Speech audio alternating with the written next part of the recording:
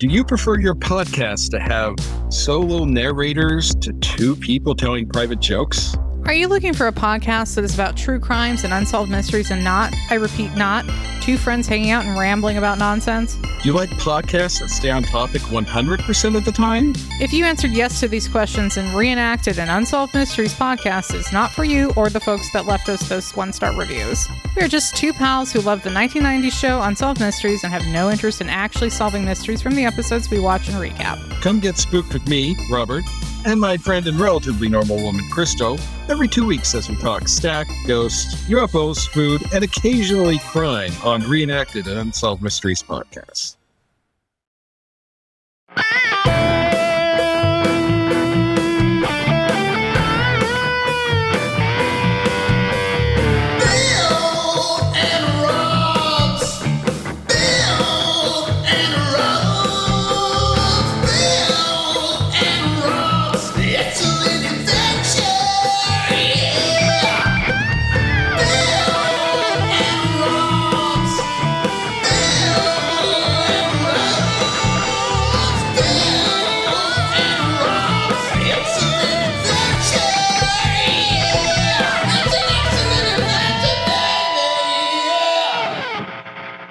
Welcome to Bill and Rob's, an excellent adventure. I'm Bill Tilley. And I'm Rob Schulte. Bill, another week, another episode. The podcast is on fire. Have you seen all the comments? People love it. I love it. I love that everybody loves it. There's just love everywhere, and I'm here for it. Yeah. As people know, we've recorded a lot of the meat of these episodes in the past. And we're kind of bookending it with some of our present day thoughts. Bill, it has been a joy every time, and not just the actual recordings, but like the backdoor discussions of like, you know what we should watch? You know what would be crazy to follow? Like, what if we watched all of the Planet of the Apes films? That is a series for another year, I think. It is going to be hard to watch all of those movies, but everything around the podcast has just been so much fun. It has been. It's just the simple thing, everybody. Rob's and I are really good friends, so we are talking about this stuff all the time. When we just decided, you know, we kind of need to share this with the world, so you get the podcast part of it, but we are constantly firing things back and forth about, oh my God, I found a thing. Look at this thing. We need to talk about this thing. If we had actually lived, I say, if a lot of times to my fiance, if we lived down the hall from each other, we would constantly be doing the thing like friends and just knocking on each other's door and flying in every 10 minutes going, watch this, do this. Bill, you're a total Phoebe. Oh, thanks, man. You're a total Rachel. Yeah, I got the haircut, as we can see. But nobody's Ross, because Ross sucks. Oh, yeah, of course. Yeah. Could he be any more Ross? Anyway, Bill, here's the thing. One of our friends, not fans, one of our friends wrote in my Discord, the Rob's Discord, that he wanted to make sure that we knew that there's actually like good cinema out there. And Cursor, I know you're just ribbing me a little bit, but I think good is relative. It's what you walk away from a movie, right? Yes.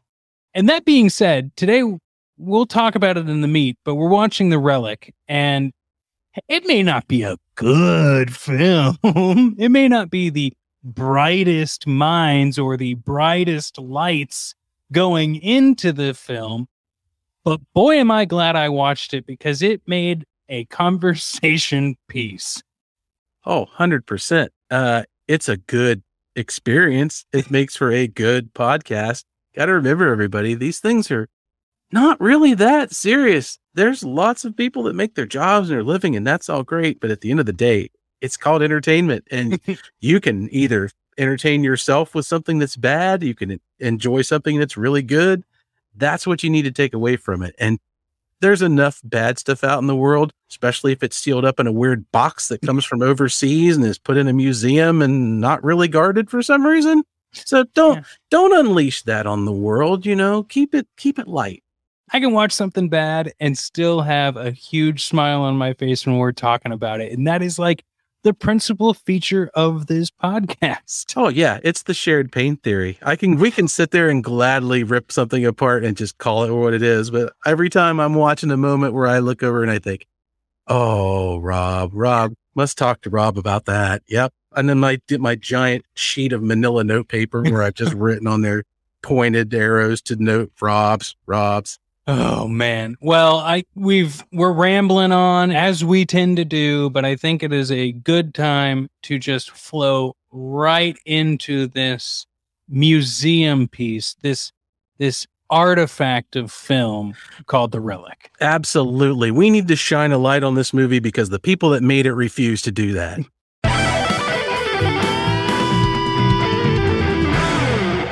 A very unique mission briefing today. Dark. I have to turn on a light to really read it. Yeah, I'm actually filming this in the dark, the pitch dark, and we'll talk about why. I wanted to get into the feel of this movie. Oh yes, we're method. Yeah, we will not be brandoing. So anyway, mission briefing. Come in if you dare. The opening night gala for a new exhibit at Chicago's Natural History Museum, we'll get to that in a second, is underway. But be advised, something terrifying wants to make sure no one ever leaves. Penelope Ann Miller, Tom Sizemore, Linda Hunt, and James Whitmore. What? Star in this effects-packed shocker that gives haunted house movies a terrific new setting. And the non-human star, brought to head-ripping life by Jurassic Park Oscar winner Stan Winston, is something no creature fan can let slip by. Now, you'll notice in this mission briefing, Bill, that they talk very little about the movie itself. I did notice that. That went by in about a sentence. Uh-huh. And then it was like, look at all these things we've got in the movie. Mm-hmm. It's very much a wait, but there's more type of back of the VHS box on this movie. With good reason. Yeah. Now, I made mention of Chicago, and we'll talk about it in the next segment. We should, before that, talk about the cast, because there's some significant people in this. Like Tom Sizemore, the dude is, he was high this whole movie, right? Oh, I had to be. But look at Tom Sizemore in this film, and if you go back to where he made this film, his IMDb list is enormous. You got to give it to the guy. He is in pretty. He was like king of 86 to Saving Private Ryan. Oh, very much. Yeah, he really had that kind of hard guy thing locked down for a good long while. So yeah, if you need someone to sweat, look angry, and wear a tie. Yeah, if the character synopsis says resembles and has attitude of a brick, then yeah, Tom's your man. He's going to do but may sink faster. That's yeah, and especially in this movie because there's a lot of water. I also found it interesting he was collecting dirt this whole film. Like, why are you carrying around all these dirt pockets? No way. Another Saving Private Ryan. Oh, yeah. Okay. I'm like, wait, am I going to have to watch this movie again? I know he was superstitious, but I missed the dirt picking. No, other cast members, Penelope Ann Miller. Bill, what are your first thoughts when I say the name Penelope Ann Miller? I love Penelope Ann Miller. She is one of those actresses. And I got a real kick out of this because in a nice bit of synchronicity, she plays a Dr. Margot Green, and she also played Margot Lane in the Alec Baldwin version of The Shadow from right around this time, which is a movie I very much love. Penelope she's actually, if you look at it, with the way they present the cast and everything, she's the star of this movie. Yeah. Oh, she is the first biller on this. And I think she does a really great job. She's just got that great quality that makes you want to watch whatever she's doing on screen. And you buy her in a lot of stuff. So, and she gets an interesting turn in this movie. It's like a 3/4 turn towards the end. We'll get to. It's very much of a hard left at one point. Now, directed by Peter Hyams, but I that name did not jump out at me at all. No, it didn't really at me at first. I hadn't picked up on it, but yeah, I'm gonna pull it up real quick. You know what? I'm doing this live. Fuck it, we'll do it live. He's done Time Cop. Oh, that's right. Outland. 2010. The year we make contact. Which are 3 movies I have seen and actually enjoy that I think are on the list of movies that some people don't enjoy. So okay, here's the last one. End of Days. Which brings us back to Valverde. Yep. It all comes back to Valverde, Rob. It's always going to come back to Valverde. It's just the rules. It's the rules of 2022 podcast. I'm just waiting to get back to Valverde. I wait every day. It says it on my coffee mug, just waiting to get back to Valverde. Oh, I want that coffee mug. I do too. We'll have it in the merch store. Oh, yes. Would you like that? Let us know.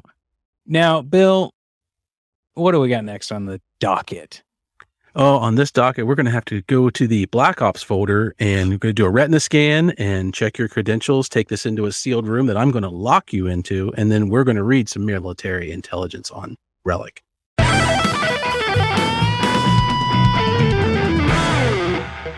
Bill, I went first last time. I read the mission briefing.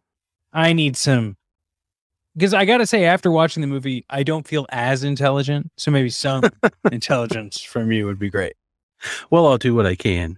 This is the segment where we pick some interesting facts about the production, the backstory, the casting of this movie. And the thing that stuck out to me about this movie, doing a little research, and I'll be honest, a little research is about all I did, because there's not a lot. Not a whole lot out. Not a lot that I could find, but I'm going to give Peter Hyams credit. And now that we've run down his list, you can kind of see his influence in those other movies, because Outland is a movie that's kind of a foreboding movie. It's not a dark movie like this one, literally or figuratively, but you can sense his hand on the tiller. And there's a lot of water in this movie, Rob. As you go along there, towards the end, there's a segment with some sprinklers and some tunnels, and basically there's a large, I would say, the last 25% of this movie, where the entire cast, everybody in this movie, soaking wet.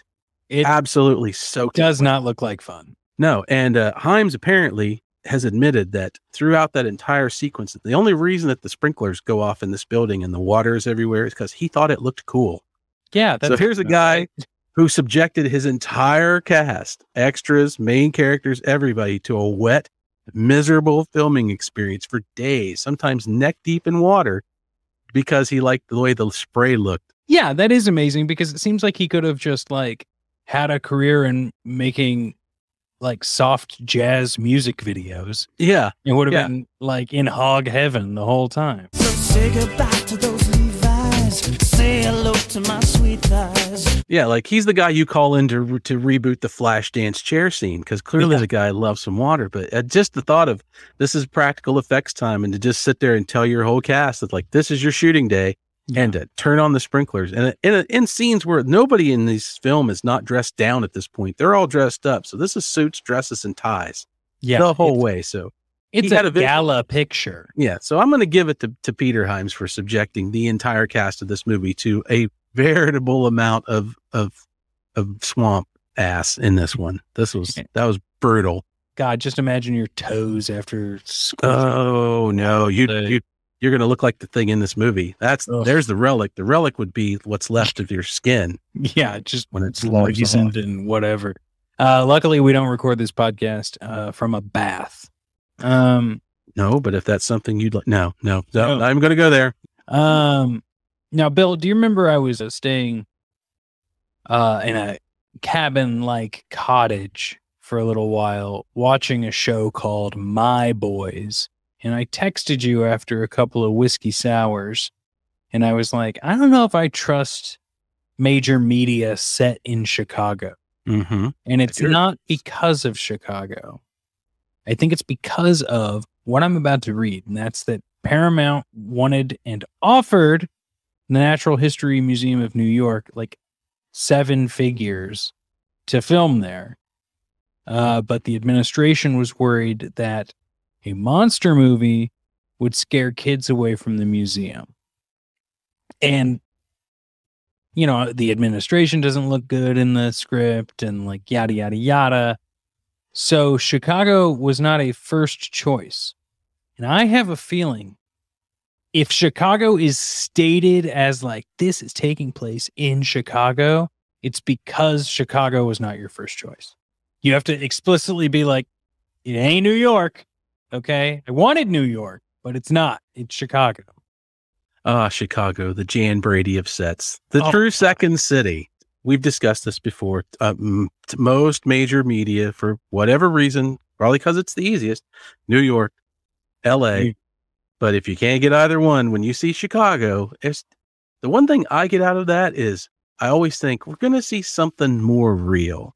Just because a little bit more gritty. Yeah, because, you're getting out of the film industry, you're moving into the city. Although I researched that part a little bit, and I was sad to find out that a large amount of the interior shots are done in LA.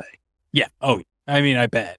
But the exterior is nice because I think it's, especially in a movie like this where you kind of go in, your brain set because you've seen so many of these, to see a different venue in a different city, that we don't have to see the Capitol Records building and we don't have to see the Empire State Building. I think it did them a favor in the end. Well, that's true. I think there is no reason they have to say what city it is. And so by saying it's in Chicago, they are adamantly like pointing out that we weren't able to shoot this in New York. Very well could be. Like, I don't ever, like, any, like, small Midwestern town, do I care if it's, Blue Springs, Missouri, or, Utica? You know what I mean? Like, could this be the version of Paramount, going to those other two cities and being like, look, I did get a date for the prom. Yeah. So. I was really just trying to make you jealous. I'm sorry. Yeah. In your face, non-sentient city dweller. Anyway, Bill, it's time to settle the score.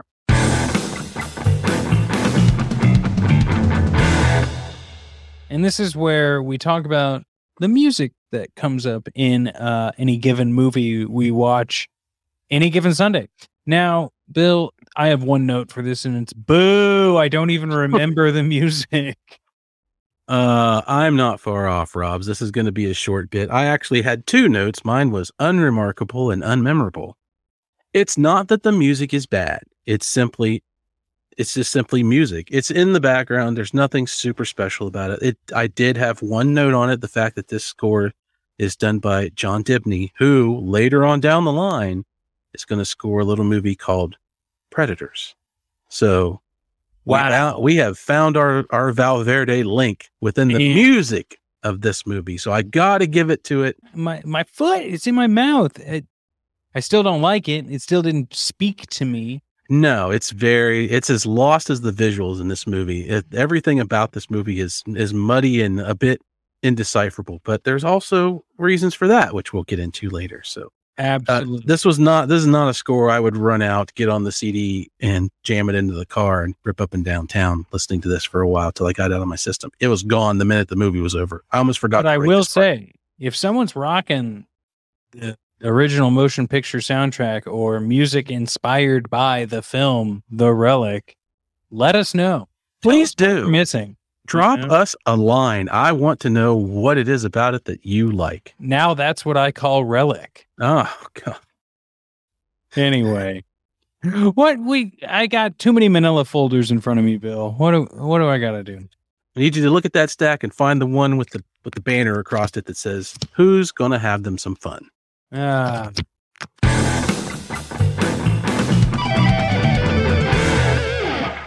Because this is the part where we talk about what actor stood out to us in some way, somehow, whether they're having fun or enjoying themselves, not enjoying themselves.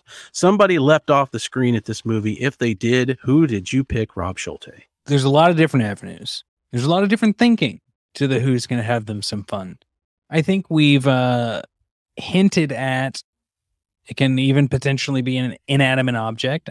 I'm sure I'll say that every episode, just to vamp and to truly think how I wanted to come to terms with this one. It feels like I have to go with, how would I be having fun if I was in this movie? Like if I was a character in this film, like, doesn't seem like anyone's having fun except for the guy who decides to get stoned. And that security guard who goes in there, gets stoned. Of course, he's going to be the first victim. He's a drug user. And they have to, it's the 90s. Say no to drugs. Say no to drugs, kids. But honestly, if I'm working the night shift at a fucking natural history museum of some sort, you bet. Like, I mean, who's breaking into a natural history museum? You know what I mean?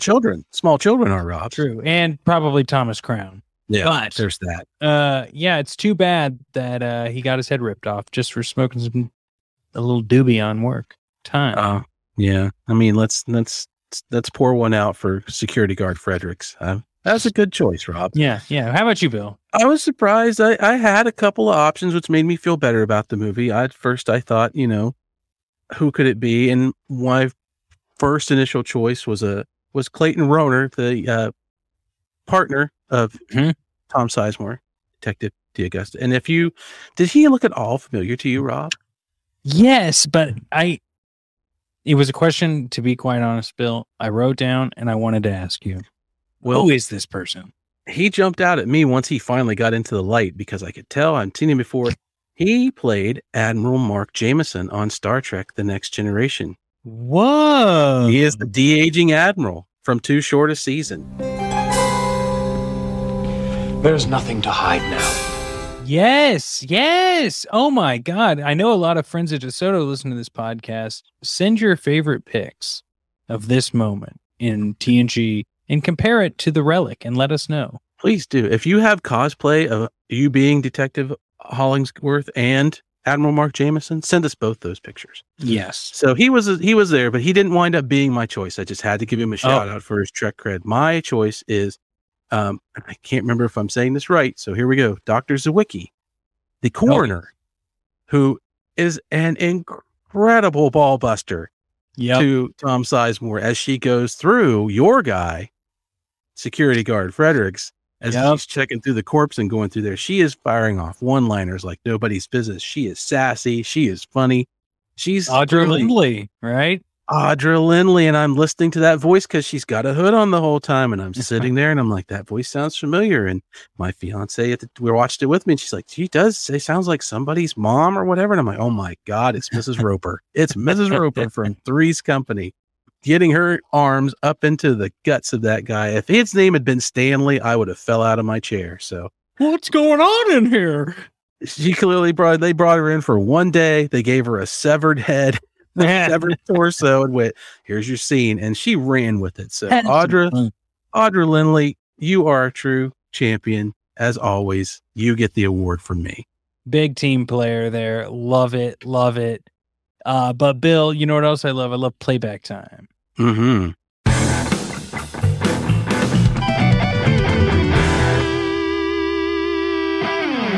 Now, playback time. This is, the scene we'll go back to what we would want to watch over and over again. I think we've also say that, maybe this is what would get someone into the movie, but that I struggled with a little bit on this one. Would you like me to go first, or would you like to go first? I'm going to give you the floor, Rob. Well, it's pretty simple. We've hinted at it the whole time. This movie's very dark, which makes it difficult to watch. I mean, even if you crank the brightness on your TV. So I think I would have to play back the first scenes in the jungle because it's what you can see the best. And that is also kind of fun to watch him freak out after drinking the potion. Potion? Concoction? Soup? Yeah, some kind of very off the wall mojito, I think. This ain't ayahuasca, I'll tell you. No, it's not a zebra hoof either. So yeah, that scene is bonkers. It is a bonkers opening to that movie too. It comes at you and I didn't really know what to make of it other than this is different. And what are they building? And I think we'll get to it. What about you? What's your playback time? So my playback time, I didn't have a lot of these either, but when it came at me, it came hard. And it's the scene when well over an hour and 20 some minutes into this movie, when we finally see the creature made from the Relic, they send in a team of special ops guys who rappel down into the museum through the skylights, and it goes bad. It goes very bad. And at one point they call a retreat, and one of the repellers is coming back up the rope, doing his squirrel scramble, screaming, and he gets to the window and his buddy's got him and he goes limp. And when he hauls him over the railing, he hauls over half of his friend. He's been cleaved in half by the monster. And as he flops down on the ground, the buddy who pulled him over, they do a quick pan back and he does a full-on Wolverine Klingon death scream to the heavens that is pure genius. He literally just screams and throws his head back and his arms back in a wail that I'm like, oh, I want a friend like that. That's good. A friend like that. I want. Bill, I would do that. I would do that. I would do that for you too, Rob. After I carried you up to the bridge for some reason. Yes. After you hadn't left your post, I'm so I would sorry. then scream like. So that is the moment we had to rewind it like 4 times, and I'm like, this is amazing. I kind of want the movie to just end right here. Now, that's great, and it's a great transition into Time to Bleed, which is like our favorite gratuitously violent moment.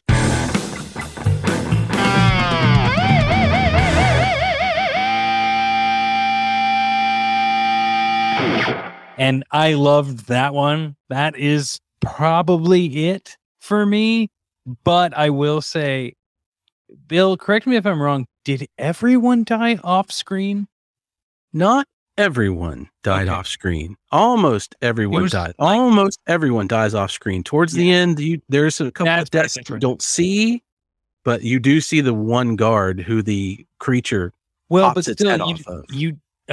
Do you see it actually get pulled off? You do. Yes. Because there's the silhouette. Yes, that's the one they spent money on. Yeah, for sure. What's your Time to Bleed? Well, it all comes back to the guy you mentioned earlier. It's security guard Fredericks. Really? Who, sitting in the bathroom at the museum, having himself a smoke, a little marijuana cigarette, and the creature reaches under the stall, grabs him by the leg, pulls him down on the floor, and whips him across out of frame under there. And it's not the scene later where we see what the creature did to him or the blood everywhere in there in the bathroom. To me, my first thought was, my God, the thought of being yanked down on a public restroom floor for any now. And exactly. And being pulled across it to where your skin could be exposed, touching it. I would have been so happy to see that disastrous, awful creature staring me in the face. The sweet release of death would have been what I wanted at that point. I can't think of any more horrifying way to die than on laying on a men's public bathroom floor. Please never, just never. I'll tell you what's a worse way to die is if you actually die like 6 hours later.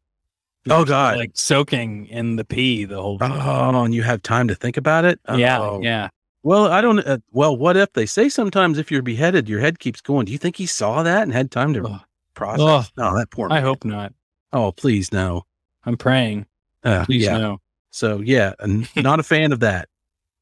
Well, Bill, it's time to debrief on this entire film. Here's what I'll say for my final thoughts. And that is, it's based off of a book, and apparently the book is good.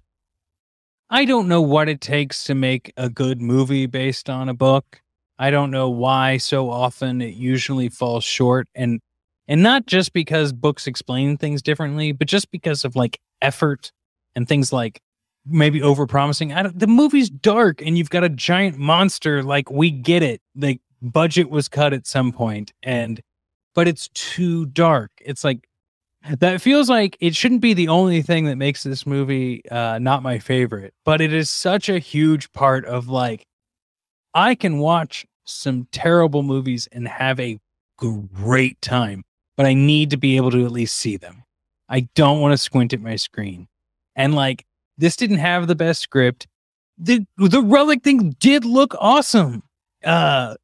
But it was slow and it was hard to keep up with, especially when it got super dark. And I watched it at night, so that didn't make it any easier. I'm glad I saw it, though. I think it is a relic of its time, but probably want to watch Terminator 2 any other day of the week. How about you, Bill? Well, I have some of the same feel. I looked into that. Peter Hyams likes light and shadow. He shot this movie darkly, and apparently the story is if you saw it in the theater, it was easier to make out, but it got a bad transfer back in the day. So all your VHS and DVDs, the ones we saw, are very bad. Apparently it's been remastered once since then where it looks a little better, but they will tell you it's still dark. It's still very dark. For a lot of the time I was watching the movie and I'm like, did the TV go off? What happened? There's nothing going on. And it really does affect it. It's far too dark for far too long. And it really hit me when they're walking into the museum on the red carpet and you can't see them. No, it's a red carpet event and there's literally like a little red line on the ground with little ants marching along. I'm like, I don't get this movie. This movie's weird. But yeah, it's the thing about doing books to film. I think one of the main things that we always say, like the book has so much more to explain, but I think also books let you live with characters longer. You get more invested in them, and movies have to shorten that down. And if you can do a decent job of that, I mean, you can get a decent movie out of it. Penelope Ann Miller does what she can with her part. She's her foil in the movie, the professor who's trying to steal her grant. He's fun to watch. He's clearly making it. The side characters do what they can. Detective Hollingsworth, the partner, he got to be a little gee whiz on me about that, as he's just kind of like everything he's going like, you got it, boss. And that's his things. And you're kind of waiting for him to die. And it's a little one dimensional. And it's also very weird that at the end of the movie, and the movies in the 90s where the male in there's not really the lead. Yeah. I mean, he's not the hero. Maybe that's why it's Tom Sizemore. Yeah. Penelope takes that banner and runs with it for the last 20 minutes of the movie. And I think that's because I read that in the original ending of this movie, the creature just burns up. She burns up. She throws some stuff on him and it burns up. And the audience was like, nah, didn't really care. So they added that whole sequence at the end where she runs through the museum and the thing chases her on fire and got everybody stirred up. Hops in the kiln or whatever it is. Yeah. And then they were on board. So the movie does things like Jaws and where it delays the monster. It makes you wait, but there are other movies that do it better than this movie. Yeah. That's kind of the thing. And so it's not a movie I'm going to revisit anytime soon. I'm also glad I watched it. I'm glad I watch most movies because movies are a fun experience. It's not that it's bad. It's just not much, but I will give it credit for this. I looked back, opening for this movie, number 1. Hell yeah. It was up against some competition there. So that's interesting. Yeah. And people like monster movies though, and a monster movie is a good date movie too. It is. This one's just, it's a little slow. It's a little plotting. It's more or less, it's kind of funny, but for the wrong reasons. When James Whitmore's character dies, he's a professor who's in a wheelchair. He can't, he dies for no reason. Yeah. There's some weird things where they're in the museum and he's like, they don't leave me behind. We got him for 4 days. Let's do this. Yeah. He's like, you got to get back to the office and you can't wait for me. So they leave him, but the office is apparently 10 feet away. Because that's how far they travel. So he dies for not a real good reason in this movie. He's just I would have love it if suddenly the wheelchair just sprung out some guns and or just ties a bandana around his head. But, that's almost what you have to do you have to naked gun this movie to get it to be anything like that. So I would say if the truth is, if you're going to watch a monster movie, you're going to pick a better one than this, particularly because the monster's hidden for so long. And it's not a great monster, but it's not like Jaws where the ocean's scary. The big ocean is scary. I do like that it's an interesting twist. It's a little bit of a mystery through the thing. It's not a huge twist, but they do a good job of telling that story. But Bill, at the end of the day, we must rate this film. Yes, we must. It's in our bylaws that when we started this, that we have to come up with a rating system that we call late fees.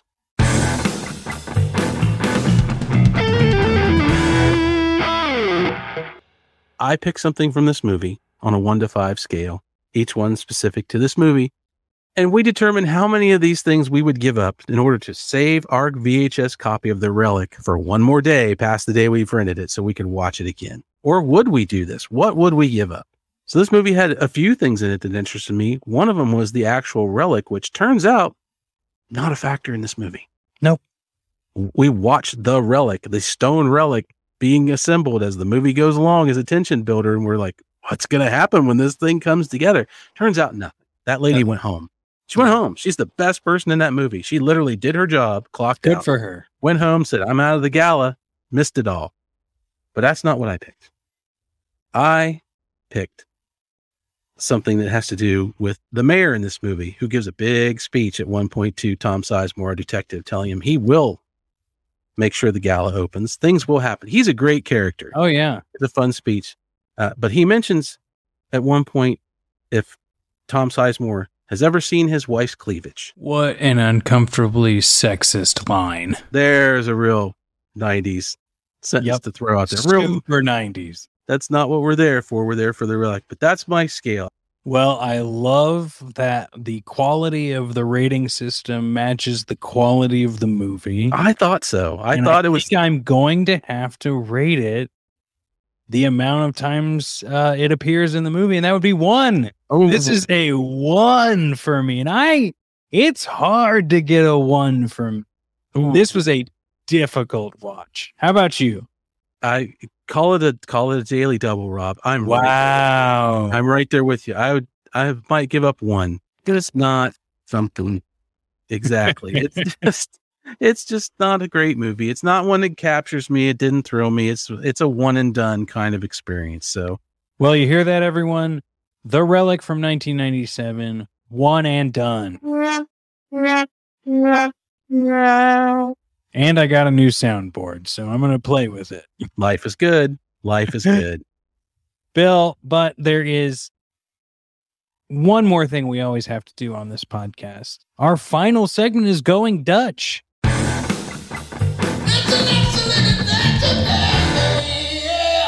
And that's where you and I answer a question from the listeners. If you've paid attention to the socials, you've seen that you can submit questions. If you're part of my Discord, you can see that you can submit questions. If you're part of the Greatest Gen Discord, drunkshimoto.com, you can ask questions. Now, but, I mean, you just reach out to Bill and I. We're on socials. You can just ask us directly. We're Bill, everywhere. Today's question comes from Bobby in Burbank. Hello, Bobby in Burbank. You're on the air. And ooh, this actually comes in with something I said earlier at the beginning of this episode. It's almost like I made these notes myself. I didn't. I can attest to that, everyone. I made my notes myself, but I didn't ask this question. No, there's no plants here. Only predators. What constitutes an on-the-bubble predator movie? Bill, I'd love for you to take this one. I would say it just has to have an element that the Predator movies are famous for. And this one, I would say, is the stalking beast that stalks it. It chases them. There's a party of people there, and it pursues them just like it does Schwarzenegger and Danny Glover and everyone else. So it is a stalking type of movie with a big, scary creature. And it is a scary creature, honestly. Yeah. It's a creature that done today, I think, would be something to behold. And Stan Winston, Jurassic Park fame, Predator. Yeah. He did the Predator. So he brought that style to this movie. So there are very Predator adjacent things. But overall, if you can look at the film and see some element of Predator in it, person against overwhelming force, jungle movie with weird alien, that's pretty much all you have to do. And that's why it keeps it nice and easy for Rob and I to pick things like this. But it's not straying so far that you wouldn't recognize what we're trying to do. Yeah, we're not going to watch Police Academy next week. No, not next week. No, week after maybe. No, but week after. If you want us to watch Police Academy, let us know. But that's not the plan. Okay, that doesn't fall on the bubble of Predator. Okay, No. So talk to us after Predator season. Now, Bill, we have to do our calls to action.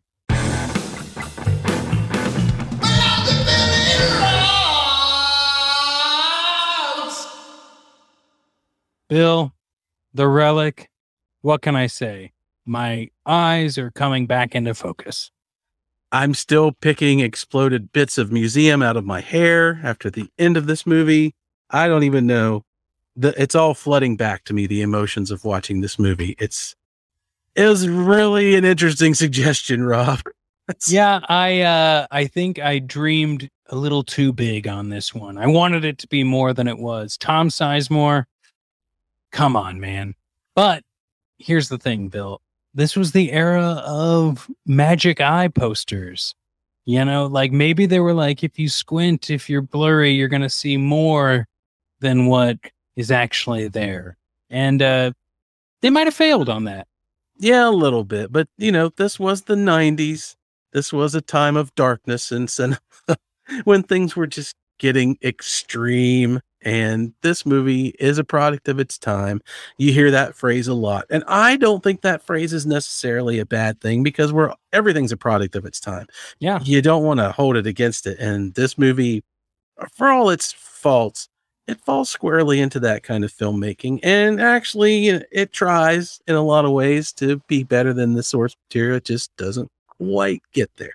You know what's interesting? You say that, and I'm right there with you because I recently rewatched Rat Race. The John Lovitz, Seth Green, Breckenmeyer, Amy Smart, Mr. Bean. What's Mr. Bean's name? Rowan Atkins. Yeah. And I remember seeing that movie in 2001, July of 2001, which is actually very crucial to a plot point in that movie, which anyone who goes back and watches it will understand what I'm talking about. All the airlines get shut down. Now, it is such a product of 2000 cinema. And I remember thinking at the time, this is a timeless comedy. Nothing about this will be dated or of its time. And honestly, most of the Rowan Atkins, John Lovitz, these people who are just been in comedy their whole life are hilarious moments of the movie. But then you get Smash Mouth at one point. You get Seth Green's weird fedora. You get tongue piercing jokes. You get things that are wouldn't this slapstick joke be hilarious forever?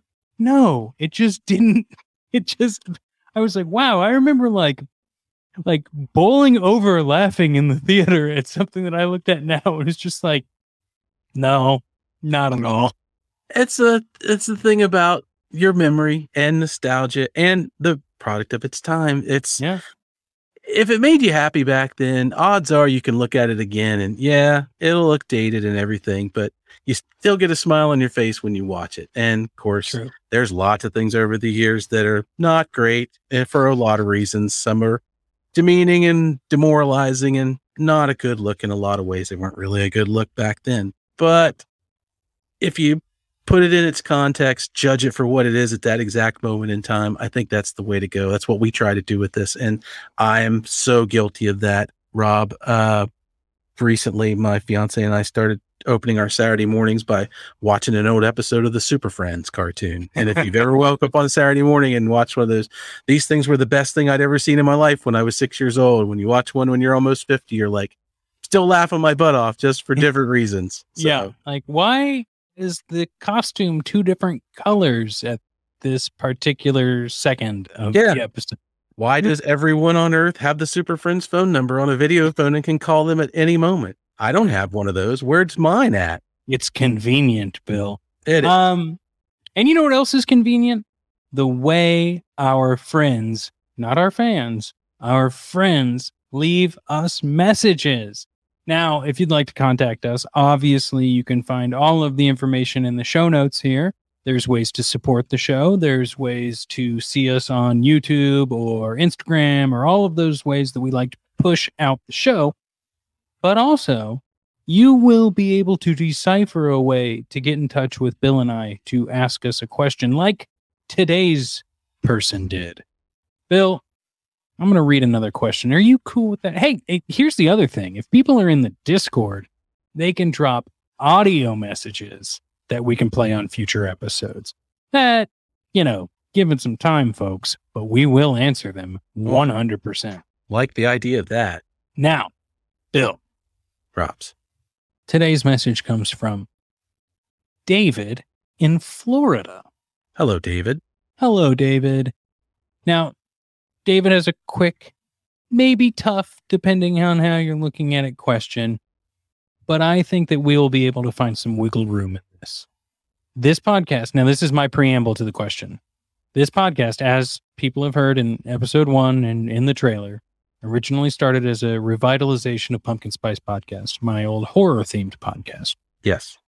The question here is, Bill and Rob's, I know you're doing an excellent adventure, but I need to know what your favorite horror film is. Wow. This is tough. This is tough. And also, I am of the opinion, first of all, thank you, David.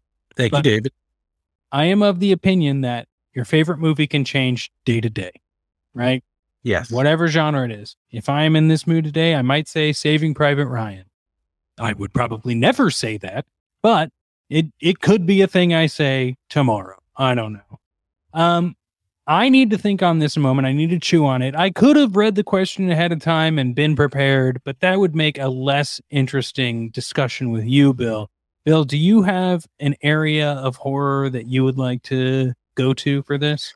So one of the things about coming on board to originally do this as Pumpkin Spice was I don't have a huge backlog of horror movies. It's not a genre that I ever gravitated towards. I saw a lot from time to time. It's just one of those things. Watched a lot of movies. So I'm going to approach this as what horror movie do I think about the most often that I would I like it. happy to go back and watch again. And the one that springs to mind for me is a movie called Ghost Ship. Oh my God. Yeah. I've actually never seen all of Ghost Ship. Yeah. I hear amazing things. Yeah. I saw it one day. I have a real soft spot for ship movies, naval battles, all that kind of stuff, especially derelict ships or, one ship against the fleet kind of thing. I just like all of that. But that movie came on and it caught my attention and I wound up watching it and quite frankly, really like it. It's scary. It's fun. It's got Juliana Margulies from ER in it, which is kind of neat. It's got a lot of cool ghost ship imagery and derelict creepy stuff going on. And it's kind of a throwback movie, I think, the haunted house movie, but just on an ocean liner. And Yeah. I will watch it pretty much anytime I get the chance to watch it. So I am going with that one. So what about you, Rob? I'm going to take a chance here and I hope that my answer is okay because I do love, the Nightmare on Elm Street films. I love Friday the 13th, but sure, if you like horror, you're going to like those movies. They kind of set the standard for everything coming after it in the slasher verse.